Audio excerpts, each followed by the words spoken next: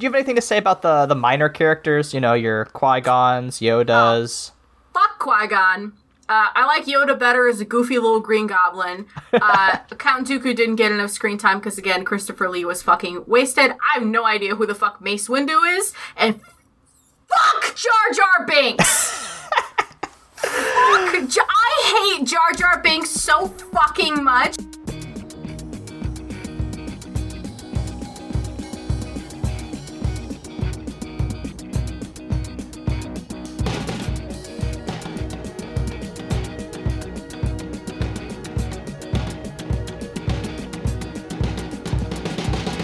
Welcome to Mortified, the Friendship Quest, a podcast where two long-distance friends bounce media recommendations, all in hopes the other will like it. I'm Aaron. And I'm considering becoming a Sith Lord. And this week, we return to the galaxy far, far away as we watch the Star Wars prequels. Before we get coarse, rough sand everywhere, remember you can help us on Mortified Legitimacy Quest by subscribing to us on YouTube, iTunes, or Spotify, signing up for our monthly newsletter through the link in our show notes, or following us on Twitter and Tumblr at MortifiedPod. Layla. Hey, buddy. A long, long time ago, in this galaxy, we watched the Star Wars original trilogy. That was back in March, I want to say. And, you know, it seemed like you enjoyed them a reasonable amount. And I'm wondering, now that we have completed the first 6, how you are feeling about your Star Wars fandom. I will say this set was a bunch of thinkers. These movies, they're thinkers. I think I would call myself a fan. I think before I was a casual enjoyer, and now I'm invested.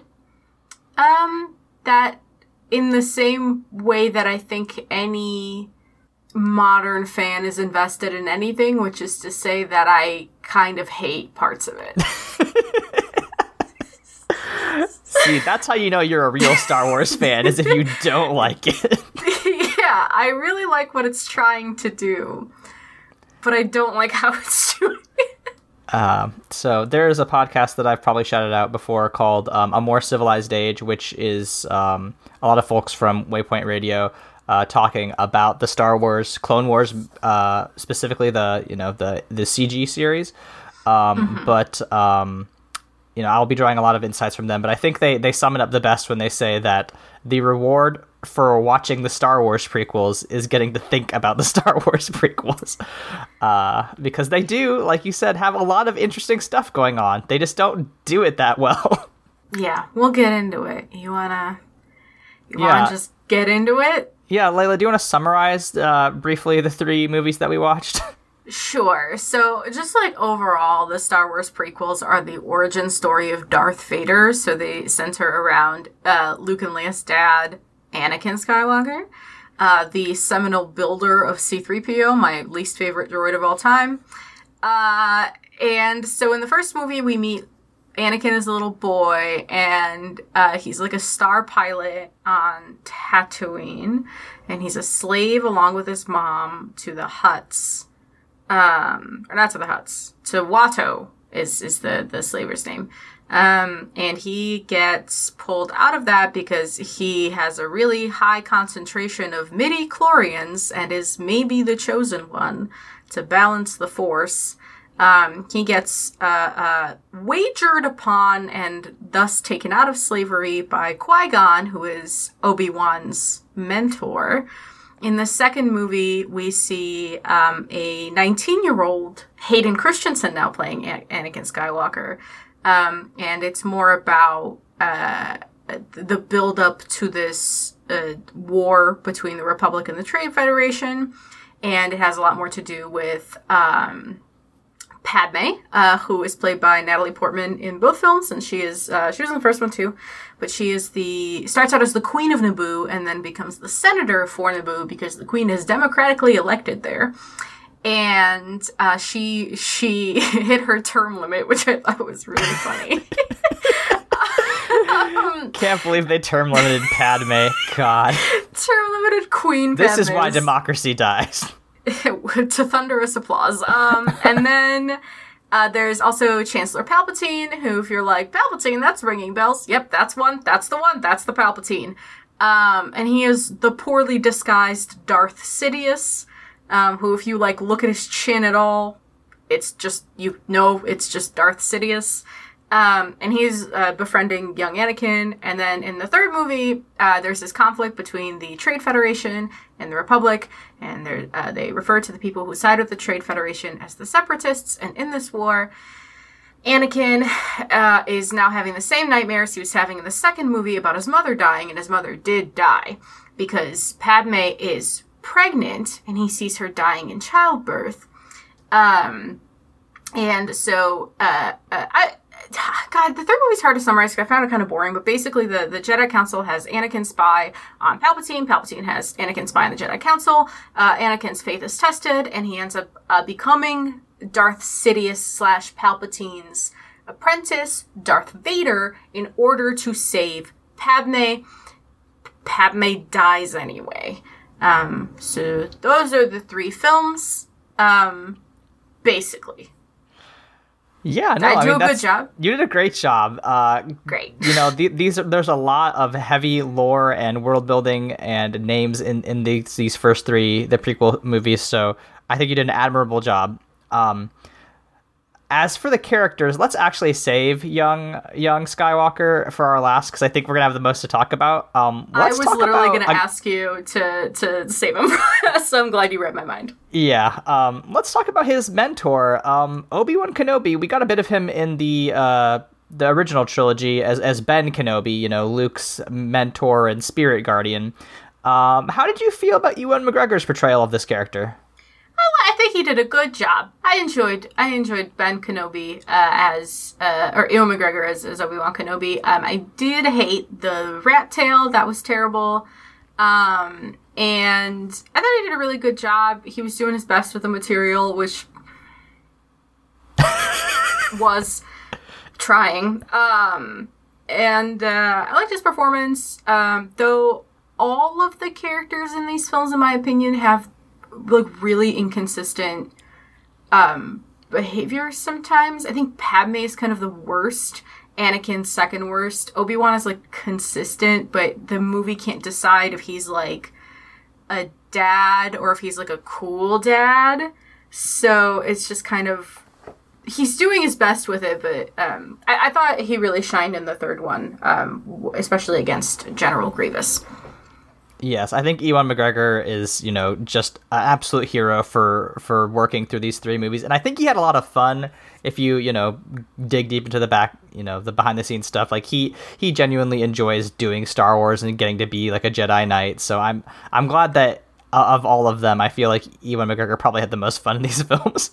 Yeah, but though anytime anybody says Obi-Wan Kenobi, which is why I'll probably keep calling him Ben Kenobi, anytime anybody says Obi-Wan, I just think of that Carrie Fisher tweet that's just like, Obi-Wan Kenobi, whoever the fuck you are. You're my only hoe. Mm-hmm. It's all I can think about, so I have to call him Ben Kenobi if I want to take him seriously. Great, good. Yeah. How do you feel about the senator from Naboo, Padme? She was really cool in the first two movies, and the third movie, her only job was to be, like, soft and pregnant, so.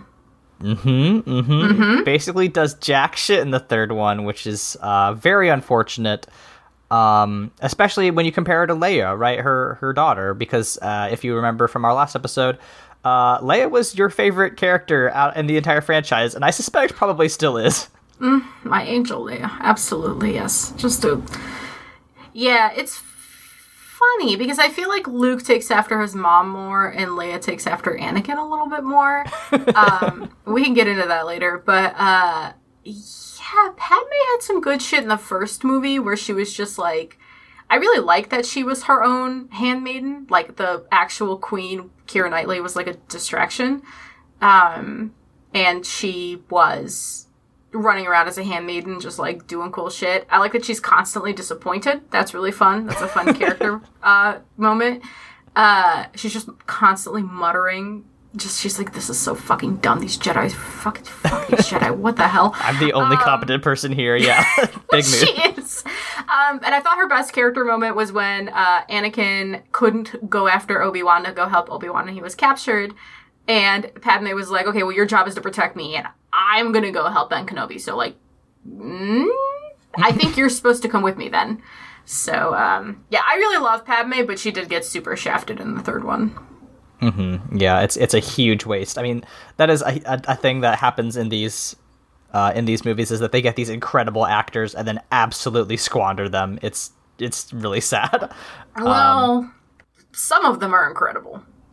I mean, yes, I'm talking about Ewan McGregor, Natalie Portman, fucking, God, who plays Count Dooku? Christopher Lee. Of course, yes, Christopher Lee. I mean, like, that dude is, like, been an actor his whole goddamn life, and he does an incredible job for the material he's given to, and they kill him within the first, like, 20 minutes of the third movie. It's just like, why? Why would you do this?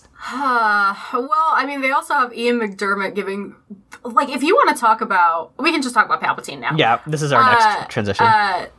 Ian McDermott, I cannot remember who was talking about this performance, but I think it was Jenny Nicholson talking about Star Wars Episode 9 when he returns as Palpatine, and she's just like, he is giving the hammiest performance. Like, he is having a blast.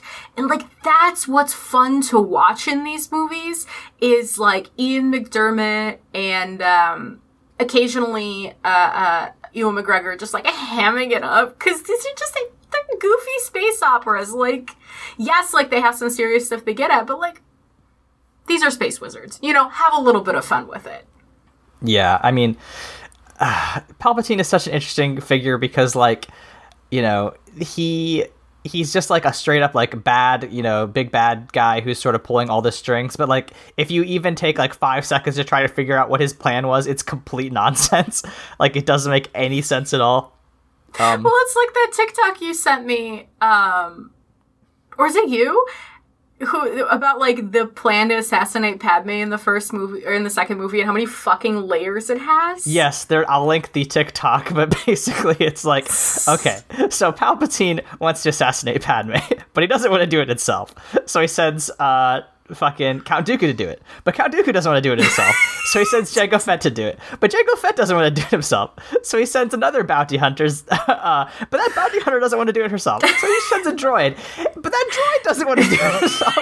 So the droid sends a pair of centipedes to do it. God, people shit on the second movie, but I think it's actually really good. I really like the second movie. And then, like, if you think about the plot of the first movie for 5 seconds, the entire thing is they need to kidnap Padme to make an invasion legal. What the? It's an invasion! What the fuck are you talking about? She needs to sign a treaty to make it legal. What? It's really dumb. Listen, I don't understand the logistics of the first movie at all. I just remember that Windows XP-ass battlefield, and I was like, I'm sold. I like this. And that color palette comes back on Naboo in the second movie during their little love montage. Yeah, it's a very green planet with rolling hills that are featureless. With really blue Windows XP skies. Yeah, it rules. Do you have anything to say about the minor characters? Your Qui-Gons, Yodas? Fuck Qui-Gon. I like Yoda better as a goofy little green goblin. Count Dooku didn't get enough screen time because, again, Christopher Lee was fucking wasted. I have no idea who the fuck Mace Windu is. And fuck Jar Jar Binks! I hate Jar Jar Binks so fucking much. I went into these movies an innocent little lamb, and I was like, guys, there's no way he's that bad. I hear a lot of goof bad talk about Jar Jar. Everyone hates, it's kind of a meme to hate Jar Jar Binks. And I was like, nah. Not to cite Jenny Nicholson twice in one fucking podcast, but when she was talking about The Land Before Time and how Petrie is never allowed to outgrow his cowardice and it makes him an incredibly frustrating character to watch, that Jar Jar Binks is like that to the nth degree. Like, when I have never been more anxious than when Jar Jar Binks was working on baby Anakin's pod racer. I was like, who is letting, he told you he got fucking kicked out of a city because he's quote unquote clumsy and you're letting him near a child's pod racer? I hate Jar Jar Binks. I can't even, that's all I need to say, but I can't. I hate him. My favorite thing about Jar Jar Binks, besides the Darth Jar Jar theory that our good friend and listener Max likes to Layla, is that Jar Jar is actually pivotal in the destruction of the Republic, because he becomes like a stand-in when Padme takes her like pregnancy leave. He gets like her voting powers in the Senate, and Palpatine basically tricks him into using her vote to authorize the creation of the Republic's clone army, which is very funny because they introduce Padme in that movie as being a part of a coalition that explicitly does not want the Republic to have an army. So Jar Jar is like actually one of the worst people in the Star Wars galaxy. Oh my god, he's also just insufferable to watch. I hate Jar Jar Binks. And here's the thing, Ahmed Best, the actor who played Jar Jar Binks, like, gets a lot of hate for playing that character, but it is absolutely not his fault. Ahmed Best is he knew exactly what Lucas wanted out of that performance, and unfortunately, like, that's all George just being like, yeah, no, this is a show for kids, so we got to be incredibly silly and stupid and talk like a weird, bad person, and it sucks. Again, the performance was great. It's just like you said. It's exactly what Mr. Lucas wanted. The problem is that Mr. Lucas wanted something terrible that should have never been inflicted on the fucking world. Speaking of something terrible that should never be inflicted on the world, let's talk about Anakin Skywalker. Layla, you are notoriously, in our last episode, you made the claim and drew several charts to support the claim that Darth Vader was, quote, shaped like a friend. Mm-hmm. Would you now, following up, claim that Anakin Skywalker is shaped like a friend? The Darth Vader mask and costume remains friend-shaped. Round and friendly. Absolutely. Even the triangles on the Darth Vader mask are rounded. Yes, I stand by that. Is Anakin Skywalker, the man underneath the mask, friend-shaped? Anakin Skywalker is bastard-shaped, is what he is. Shaped like an incel. Shaped... He's like sand. He is coarse and rough, and he gets everywhere. All right, yeah, so, poor Jake Lloyd and poor Hayden Christensen, probably some of the most maligned actors in American cinema history, did unfortunately play Anakin Skywalker, and, listen, nobody delivers their lines incredibly in this franchise. But, Christensen was a young actor at the time, so, he struggled a little bit, but, like, again, I really want to not, put hate on the actors because they were just given the worst shit to say, and there was not a Harrison Ford around to be like, I'm not doing this, George. What are you talking about? That's the problem, isn't it? That the thing, they're doing their best. Like, listen, Mr. Christensen, I think you did fine. It was fine. It was... You did... The problem is that Anakin Skywalker's 3 fucking characters. There is no consistent characterization for Anakin or Padme. Ever. At all. So, he has to be JD from Heathers, and he has to be a cool pilot, and he has to be this, like, big romantic hero. And he can't be all 3 of those things, because those are 3 different ideas. So, he's doing his best. The problem is also that he is getting the I don't want to call them the shittiest, they're iconic, the wildest fucking lines I have ever heard spoken in a piece of mass market cinema. Yeah, the prequels have become, memed to death because of some of the words that they say. Were there any lines that particularly stood out to you? Because, like, I'll defend the fucking, this is how democracy dies with thunderous applause. Like, that's one of my favorite lines in Star Wars. I think that rules. I like that line. I hate the context it's set in. The context it's set in is bad because, again, they just sort of throw Natalie Portman in there and be like, oh, we forgot about her. Oops. Yeah, exactly. So, like, the context sucks, but the line itself is really good. Let's see. Let's scroll through my notes, which I'm sure Aaron was having they've become increasingly unhinged. Yeah, you just wrote a fan fiction in the third one. Yeah, I just don't like the endings of any of the 3 trilogies, apparently. I guess I didn't quote anything, huh? I mean, the sand line is just kind of like infamously funny. Power, unlimited power. Wild. A wild thing to say out loud. It's just, the dialogue is sometimes just stilted, you know? A little bit, but it's again... just a little stilted. Yeah, it's just... Oh, and Anakin did his best, but I think you're right in that he is characterized in such a way as that, like, he cannot be...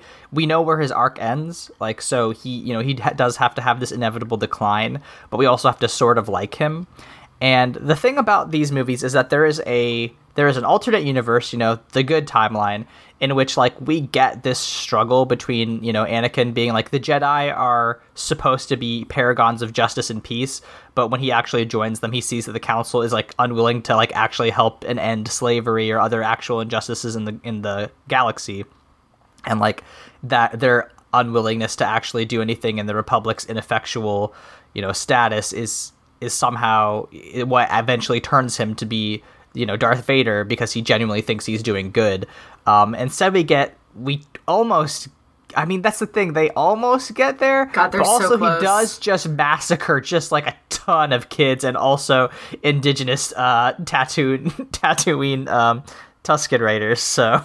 God, they're so close. They're so close to the point, right? Because, okay, it starts kind of going downhill when...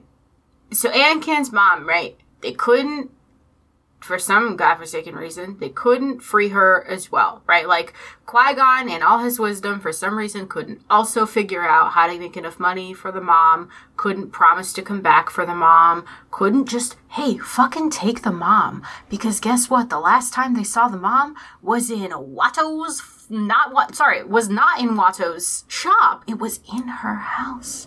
She's not shackled or guarded. Take her and C-3PO and fucking go. So they explain, they do say that, like, oh yeah, they put a tracker in your skin. Here's the thing, is that Qui-Gon Jinn's a fucking space wizard. If he wanted to get that out, he absolutely could have. Like, it's, it's so stupid that they don't just, like, he doesn't just, like, hey, Watto, I have a laser sword. I'm taking this woman. Bye.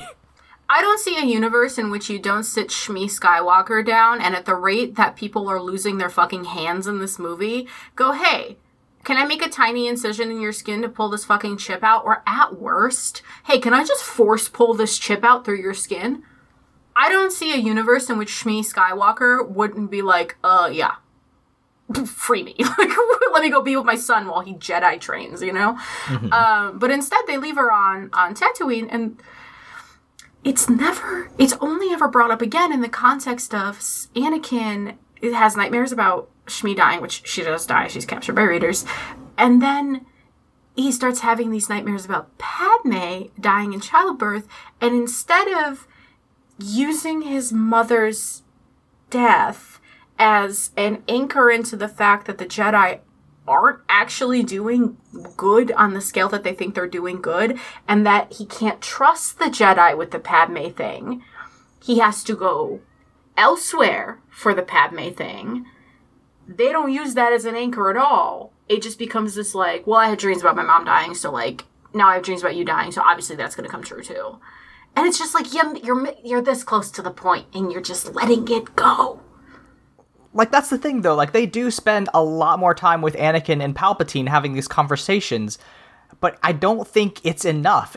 They don't contrast Palpatine being like, okay, here's the thing, I'm a Sith Lord, I have these abilities and powers, I can actually help save your wife. I mean, they tried to get that, but they never show it. Palpatine's never like, hey, let me just, stop this person from dying. I have that magic power. He never manifests it. And, like, we never see the Jedi, like, openly be like, okay, actually, we care more about the war than actually ending injustice. And, like, we don't see Obi-Wan, like, try to reach out and, like, realize that, like, Anakin, it has a point when he confronts the Jedi Council and is like, hey, these things are a problem. Like, it just almost goes up there. They're like 10 feet away from the touchdown line, and then they're just like, let's go do something completely different. Right, and the Obi-Wan thing you mentioned, too, is interesting because, like, Anakin isn't dangerous in the eyes of the Jedi Council because he's too powerful. Anakin is dangerous in the eyes of the Jedi Council because he's unpredictable. He's a little bit chaotic. So, like, when Qui-Gon brings him around, they're like, hey, we can't see his future and he's really strong, so, like, that's spooky to us. But in the third movie, I think part of the reason the Palpatine thing falls flat is because no one is taking advantage of Anakin as a Chaos agent. And the Obi-Wan thing you just brought up is relevant because what would be worse than Obi-Wan coming to the council going, actually, I think he's right. Like, what are we doing? And then being like, not only is he unpredictable on his own terms, but he's corrupting you. Right? Mm-hmm. So Palpatine trusts him and he's corrupting you. And that would be more of a tension. But, like, Anakin's relationship with the Jedi Council and with Obi-Wan is never established enough in a positive light. Like, it's shown kind of positive, but everything Anakin says makes Obi-Wan sound like a nagging dad. So then Palpatine doesn't really have enough, like, there's not enough of, like, a contrast for Palpatine's whole thing to be effective. Like, it's all just very, like you said, like 10 feet away. It's like right there. Like, if you would just 3 more steps and you would get it. But it's so close, it's frustrating. And that's why they have these extra, like, Clone Wars series, like both the Tartakovskys and the one done by Filoni, Dave Filoni, Jesus. But, like, they have these series that try to fill that out because, like, they never actually show enough in the shows and in the movies. And it's just like, if only the movies had actually done the thing, they'd be good movies. Well, that's why I found, like, Knights of the Old Republic 2 so interesting is because as I was watching Anakin in these movies, I was like, oh, I get why Knights of the Old Republic happened now, because Knights of the Old Republic does what I think the prequels were, like, kind of trying to get at, which is that you have a protagonist that is powerful and sees the fault in the Jedi Order, specifically Knights of the Old Republic 2. One is, like, this is like a lot of forceful lobotomy shit, which is wild. But, you were Darth Vader the whole time. Surprise! Surprise! And now you get to deal with the fact that you were forcefully lobotomized and either evil or good in the eyes of the Jedi Order. But, you know, whatever. But in Knights of the Old Republic 2, you have the Exile who was exiled because they did something so destructive on such a massive scale that their connection to the Force was just, like, severed. And now they're a Force void, basically. And so the Jedi are afraid of that and they sent them away. But the interesting thing about the way KOTOR 2 is structured is that you still get to choose how you use your kind of, like, slowly rebuilding link to the Force, and if how you kind of guide your team of misfits. And the thing is that the light side of the Force and the dark side of the Force, it's when you're making moral decisions in the moment, sometimes the dark side things are the quote-unquote right thing to do, right? The violent thing to do, the passionate thing to do. And it's just interesting because it feels like that's the direction Anakin should have maybe gone in. Like, even if he was Darth Vader, maybe giving him an opportunity to be like, hey, I want to use this power to help people in like a chaotic good kind of way. But then, you know, misconstruing it or whatever. There's a lot of directions this could have gone in, but it just having him pivot to evil and then Padme dying and going like, there's still some good in him. I know it. It's just stupid. You know, it's so heavy-handed for, like, the genuinely good points these movies almost made. Yes, I think they would have made a lot better points if they didn't have to have an unnecessary action sequence that lasted between 30 and 40 minutes in each film. I skipped through parts of those. Yeah, I mean, I think that's completely fair. But let's talk about them anyway. How do you think the CG held up? Like, how did you think the appearance of these films was? I mean, they're, you know, over 20 years old for some of them at this point. So how did you feel about them? I really miss the practicals. I really find practicals charming. But that being said, the first one was fine. It held up fine. The second one held up fine. There was some, like, really obvious green screen stuff. The third one was funny because it is, like, the early 2000s are where CGI, like, really started taking leaps and bounds. And so the quality between 2 and 3 is, like, such a fucking leap. And, like, General Grievous is entirely CGI. He looks great. He looks awesome, yeah. He looks dope as hell. Yeah, 4 lightsabers, fuck me up. That's dope. I love that shit. His action sequence was really cool. The fight with Grievous. Grievous, again, criminally underused. I think he rules. But yeah, like... Who plays him? Oh, I don't know who the voice actor for Grievous is. Hey, Google. A Kirby Morrow at one point played him. The same voice actor as Moroku from Inuyasha. Oh. Matthew Russell Wood. He's had several in his various incarnations. But yeah. Yeah, no, Grievous is a very interesting character, and like I do think that you're right. Like I like the third one a lot better because the CGI does just take such a huge improvement. But like there's a lot of interesting stuff just like visually in these movies. Like I think the costumes are all really neat. Like in episodes, 4 through 6, like they're all just sort of like, dusty, and like you can tell they're like rebels. Like only Leia really has like nice clothes. Like everybody else is either wearing armor or just like whatever clothes they could find because they're in like this fight for their lives, scrapping against the big empire. But like all of Padme's outfits are just really, really cool. I feel just extravagant and stupid, and I love them so much.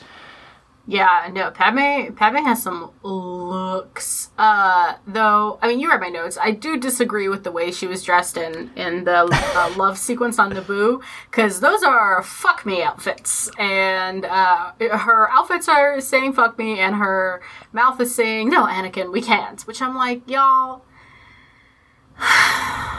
you're, again, so close. Mm-hmm. So close to it, but you just didn't. And also, they dressed Anakin like a mall goth, which I thought was very funny. I really want the version of the of this prequels where Padme just comes out in like sweatpants and a hoodie constantly when she's hanging out with Anakin. She's like, "Hey, what's up, Annie?" Sweatpants and a hoodie, or just like a morph suit. just T-posing. Yeah, I mean, like, I really like, there's a couple outfits that I thought were really great, but, like, leather corset and leather skirt is a hard thing to wear when you're trying to be like, Anakin, we would ruin our lives. Mm-hmm. But also, This is the most cleavage I've ever shown. Yeah, it's a little much, but I just, the prequels are... they're my Star Wars in many ways because like I wasn't old enough to, of course, watch the original Star Wars, and like these came out when I was exactly in the right age range to watch Star Wars. Like I saw 2 and 3 in theaters, and I was psyched about them, and I didn't care about all the boring stuff because I was very young at the time, and like. They're just sequences like that arena sequence I'd watch over and over again because I liked the big battles and I liked the fucking Acolyte, which is the green crab monster. That's still one of my favorite Star Wars monsters of all time. I just love that dude. I just think that the prequels are so interesting because they are so, divisive, but like they do very much say something. And like there's been this renaissance, right, that talk about like whether or not the prequels, were actually, unfairly maligned. And like, do you think that the prequels were good, actually? I hate to say it, I absolutely do. I think they're good. I mean, like, listen, hey, friend, they're not like good. Like, if you're gonna sit someone down and be like, hey, I really want you to watch this movie, it probably shouldn't be Star Wars Episodes 1 through 3. However, if you're trying to get somebody to have a think about the Star Wars universe and they're already kind of invested and you're like, hey, I know you've heard some shit about the prequels, but I think you should actually watch them because they're actually not as bad as people say. They're actually fine and interesting and they almost have a point. Then yeah, I think I think that's just the way that everybody in your life has pitched the prequels to you after you watch the original trilogy, because I think that's that's pretty accurate. most people who've preached the prequels to me say, hey, they're a mess, but Padme's hot. And I'm like, great. I mean, they're not wrong, but I think there's more to it than just Natalie Portman. Not to me. That's okay. That's valid. But yeah, well, I mean, we talked. No, it's Natalie Portman and Ian McDiarmid. Sorry, go ahead. There we go. Yeah, but like we were saying, that the Jedi are, instead of like being these noble heroes that Lucas told in the first 3 movies, like they're actually kind of shitty cops. And like the whole conversation about like what democracy does in the face of creeping authoritarianism, and how like, these half measures and depending on the, inherent, goodness of others is not enough to save a democratic state. And then Anakin's arc, just generally, like we talked about earlier, like how somebody can be morally compromised and still want to do the right thing, and end up in a conflicting web of like trying to do the right thing, even though the things that he cares about and the things he's been taught his whole life are actually bad, like trying to figure out who, whether or not the Jedi are actually evil, or whether or not he's just trying to save his wife because he's been, seeing these visions, but also like he's also been taught some really fucked up shit by the Jedi, so it's hard to tell how he should actually feel about compassion and love. So he doesn't know, but I do think that the prequels are super interesting, and I do wish that the memes are all well and good, but I do wish that people would try to take them more on their intellectual merits. I mean, that sounds pretentious, but I do genuinely mean it. Like, the idea that you have a government that creates a whole essentially race of people to serve only as soldiers is so fascinating. And I mean, it's certainly disturbing, but like, I would love to see a Star Wars that dealt with the implications of that. Like, I know in theory they're supposed to be the stormtroopers, but like, not all the clones, are stormtroopers at the end. Like, the stormtroopers went away at some point, and like, what happens to all the clones who are still just like hanging around? Like, I think that's such a fun premise. Yeah, and I mean, that's the thing about Star Wars in like general, is it, in creating these space operas, there is this tendency to railroad through a bunch of really interesting stuff and then leave the interesting stuff for like side properties to pick up on. But that therein lies the problem with Star Wars as just like generally a media entity, right? Because the reason I never got into it was because there's just too much and you don't know where to start. And everyone has different opinions on where you should start and different opinions on why the thing is enjoyable. But it's just like getting to the interesting stuff requires waddling through a lot of chuff, Now that we've fully expanded upon the lore of the first 6 movies, Layla, how would you rank them in terms of your enjoyment from least to most? From least to most, okay. You're gonna make me do it backwards. Okay, I hated. You can do it the regular way. No, you already prompted me. It's too late. I'm already arranging them in my brain. Okay, so I liked the third one the least. I found it kind of boring. I thought that it really did the worst job of like throwing away the concepts the first 2 movies were kind of hard to set up. Then my second least favorite is the 6th movie, which is the ending of the first trilogy, for similar reasons. It just kind of recycled the plot of the first movie, or the first Luke Skywalker movie. Yes. And then following that, I think episode 1 following that, like, it was fine. I liked it. But I didn't like it as much as episode 5, which is the second movie in the Luke Skywalker trilogy. I think that's when we got into like Han Solo and Leia got to do more stuff. That was really fun. Following that is episode 2, which I think was my favorite in this trilogy, just because similar reasons. Like, Padme gets stuff to do. We do the most exploring of Anakin's relationship with the Jedi Order. And then my favorite movie is still 4, because I love dumbass Luke Skywalker. I think that's extremely fair. Now, why did you call my ranking a galaxy brain take, is my question, if I know. Just because in the popular consciousness, the second movie is the movie that most people hate, like, the most out of all of them. Because of the love sequence, because of that interminable, droid factory action battle sequence, because of the bad dialogue. I'm just so pleased that you found enough interest in the ideas that movie was that you were able to, see past all of that and be like, there's something here. Because also, like, that's probably the Star Wars movie I've watched the most, actually, is Episode 2, just because I had it on DVD when I was, 8 or 9 years old, and I just watched it constantly. So I'm very pleased to hear that there is a number 2 defender out there. Yeah, I mean, I just like I said in my notes a couple of times, but I think the fact that my introduction to the Star Wars franchise was Knights of the Old Republic 2 has, like, permanently broken my brain. Listen, KOTOR is good, and I think in many ways is, better than the movies. So definitely please check out those games. They're not expensive. Well, maybe only check them out if you're familiar with the concept of modding, because they are old and kind of unplayable. That is also true. Layla, if you Aaron. were... Oh, boy. If you were to try to, perhaps, in a minute, market to someone, perhaps the 2022 audience, a reboot or a remake of the Star Wars prequel franchise, how do you think you would go about that? I mean, you already rewrote number 3, so, like, I mean, I don't know. I'm just wondering what changes you think you should make if you were trying to redo these movies and send them over to a new audience. Oh my god. Okay, well, here's the thing. I don't think we should redo them. That's partially because I don't think that remakes are good. I'm tired of remakes. I don't want any more remakes, just, like, generally speaking.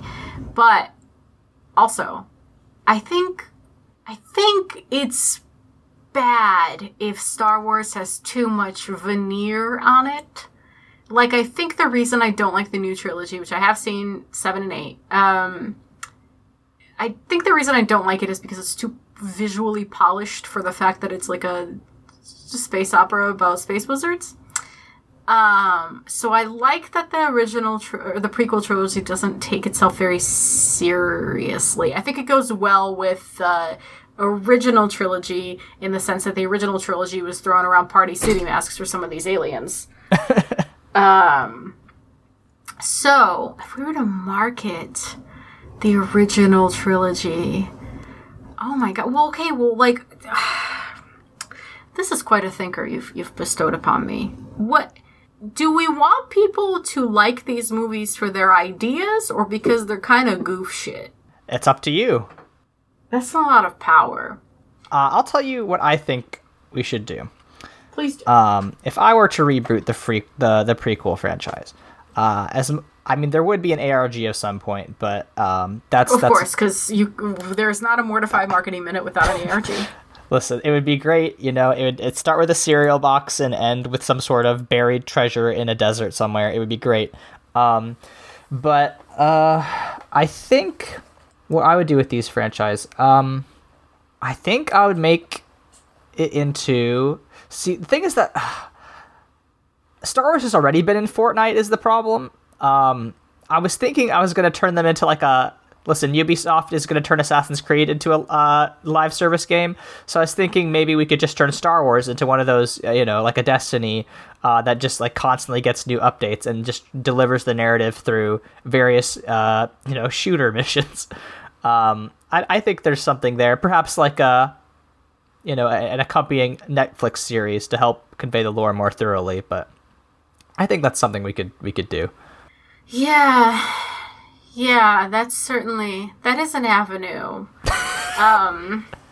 Honestly, I think we should release a series of short YouTube videos with the actors today talking about their most iconic scenes. Like a reaction, like a reaction YouTube channel. I want to see Ian McDiarmid sit down and talk about the scene where he's faking dying so that Anakin will feel bad for him and kill the Jedi Master. I wanna know what it was like to lay there on his back with his chin in his neck going, Anakin, I can't hold on much longer. I want that. I want Ian McDiarmid to be like, yeah, that was really fun, actually. That was cool as hell.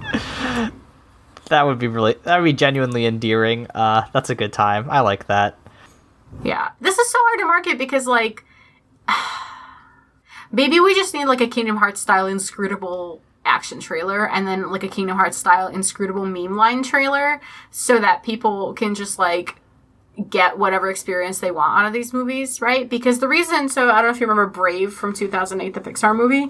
I didn't like Brave very much when I first watched it because it was marketed completely wrong, right? Like, it was marketed as a, like a mother-daughter adventure, or no, sorry, it was marketed as a adventure movie about, like, changing your fate, but it was actually, like, a mother-daughter story, and that annoyed me because that's not what I went to the movies for that day.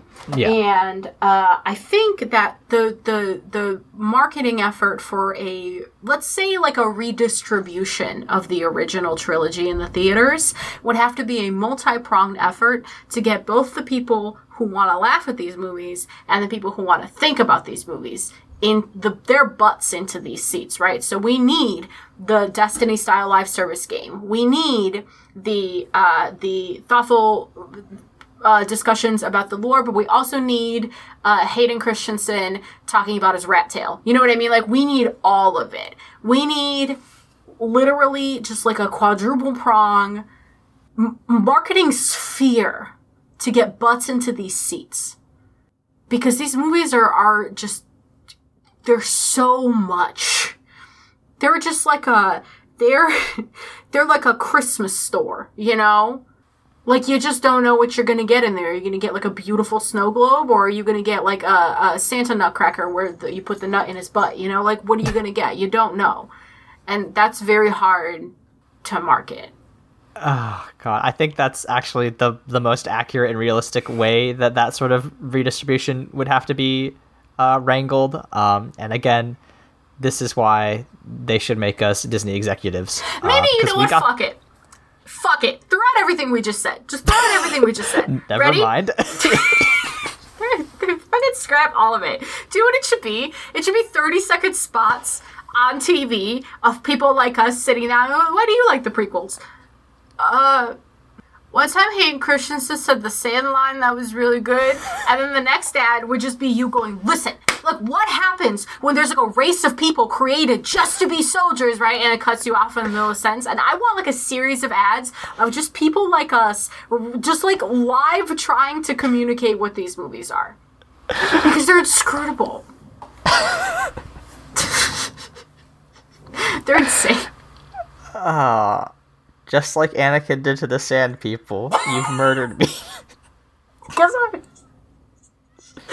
picture yourself on TV in like the John Oliver void trying to explain the Clone Wars. Oh, God. I'd watch that movie. Oh, God. Layla, when we're not trying to rehabilitate one of America's most memified movie series, where can people find you on the internet? I'm really tempted for this one to say we can't, because I feel like I don't want Star Wars people to come after me if they find these podcasts for my incredible ordering of my enjoyment of these films. But you can find me at LEYLSES on Tumblr and Twitter, not Instagram. We're done with Instagram. And I write essays. You can go to my website, LaylaMamedova.com, and you can also talk to me about my webcomic that I'm going to restart in the next couple of months, AstralHeartComic.com. Aaron, where can people find you? You can find me on the internet at AaronSXL on Twitter. But also, you can listen to the other podcasts I do at The Bible Boys. Hopefully we'll have released a new episode by the time this podcast airs. Who could say? We're all very busy in July. Our theme song is Obsolete by Keshko from the album Filmmakers Reference Kit Volume 2.